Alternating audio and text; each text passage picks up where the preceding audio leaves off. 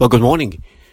It was good yesterday to be able to celebrate the good of Good Friday. Not quite the way we would have normally done, but under the circumstances, we were still able to do it, and that's great. Pray today for the gospel message that was sent out in so many different ways yesterday. Pray that people will hear it and respond. Now, this week we have been following the steps of the disciples through that first Easter week.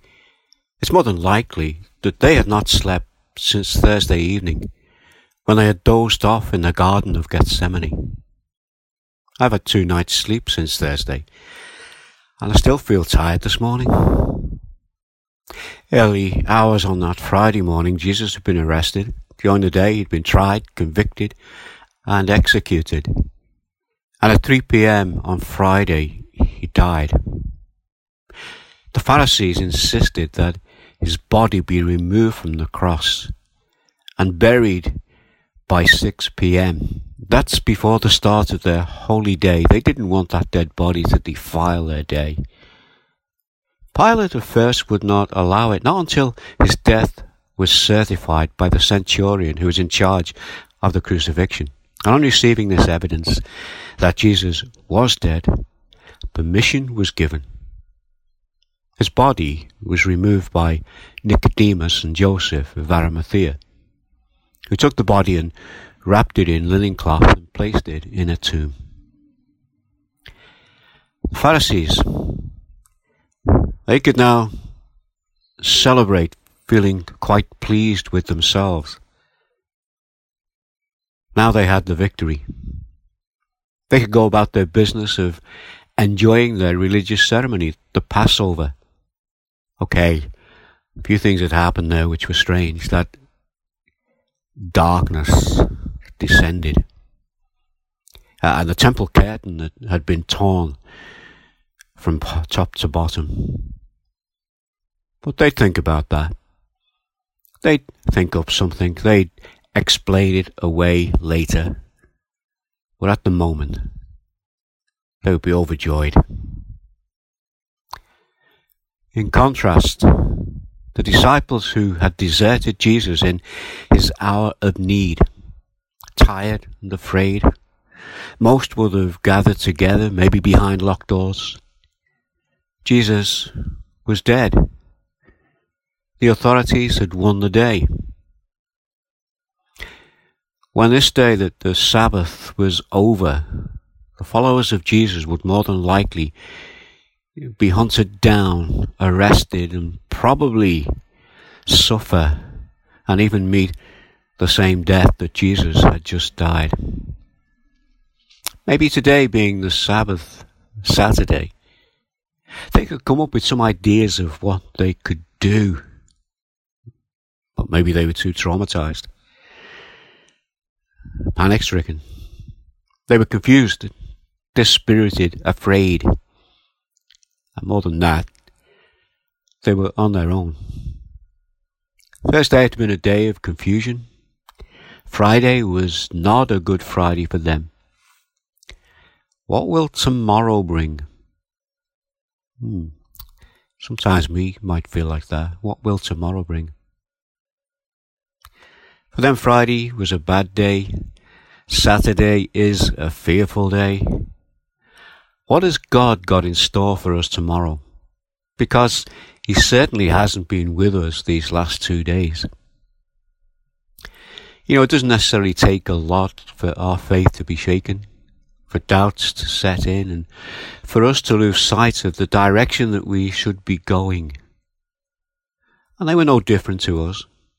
So it's little wonder that they were in the state that they were in. We have the benefit of hindsight. We know what happened for them on Sunday. But they didn't. Where could they go? Where could they find answers to what was happening to them? Well, they could have gone to the scriptures, the Word of God that we know as the Old Testament. They had the words that Jesus had spoken to them, the words that they'd heard him say. Words that we can hear in the New Testament. And they could have prayed the way Jesus had taught them to pray, as we have been taught to pray. We know that pretty soon they would see him again. We know that they soon would have the Holy Spirit with them as we have him with us now. And these are the same things that we would be strengthened by, as they were. Their faith was strengthened to the point where they could go out and suffer and preach the gospel.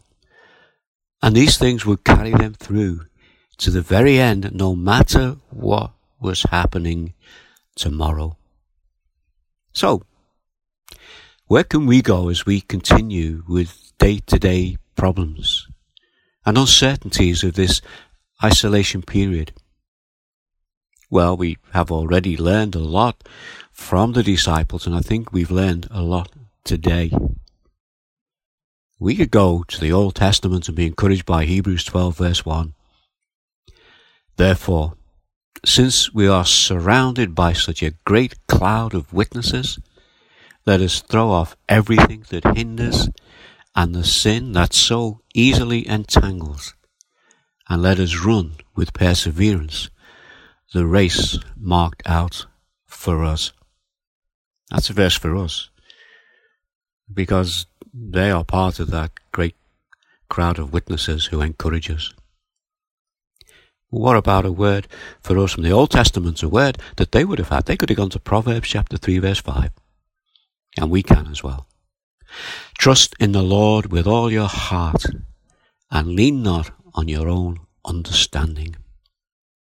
A few things to think about there this morning as we go through the day and as we approach tomorrow, which is Sunday, and we know what happened on Sunday. So let's celebrate that. Just for the day, as I say to you now, have a great day. Speak to you tomorrow. And we can say to all these things, Amen. Amen.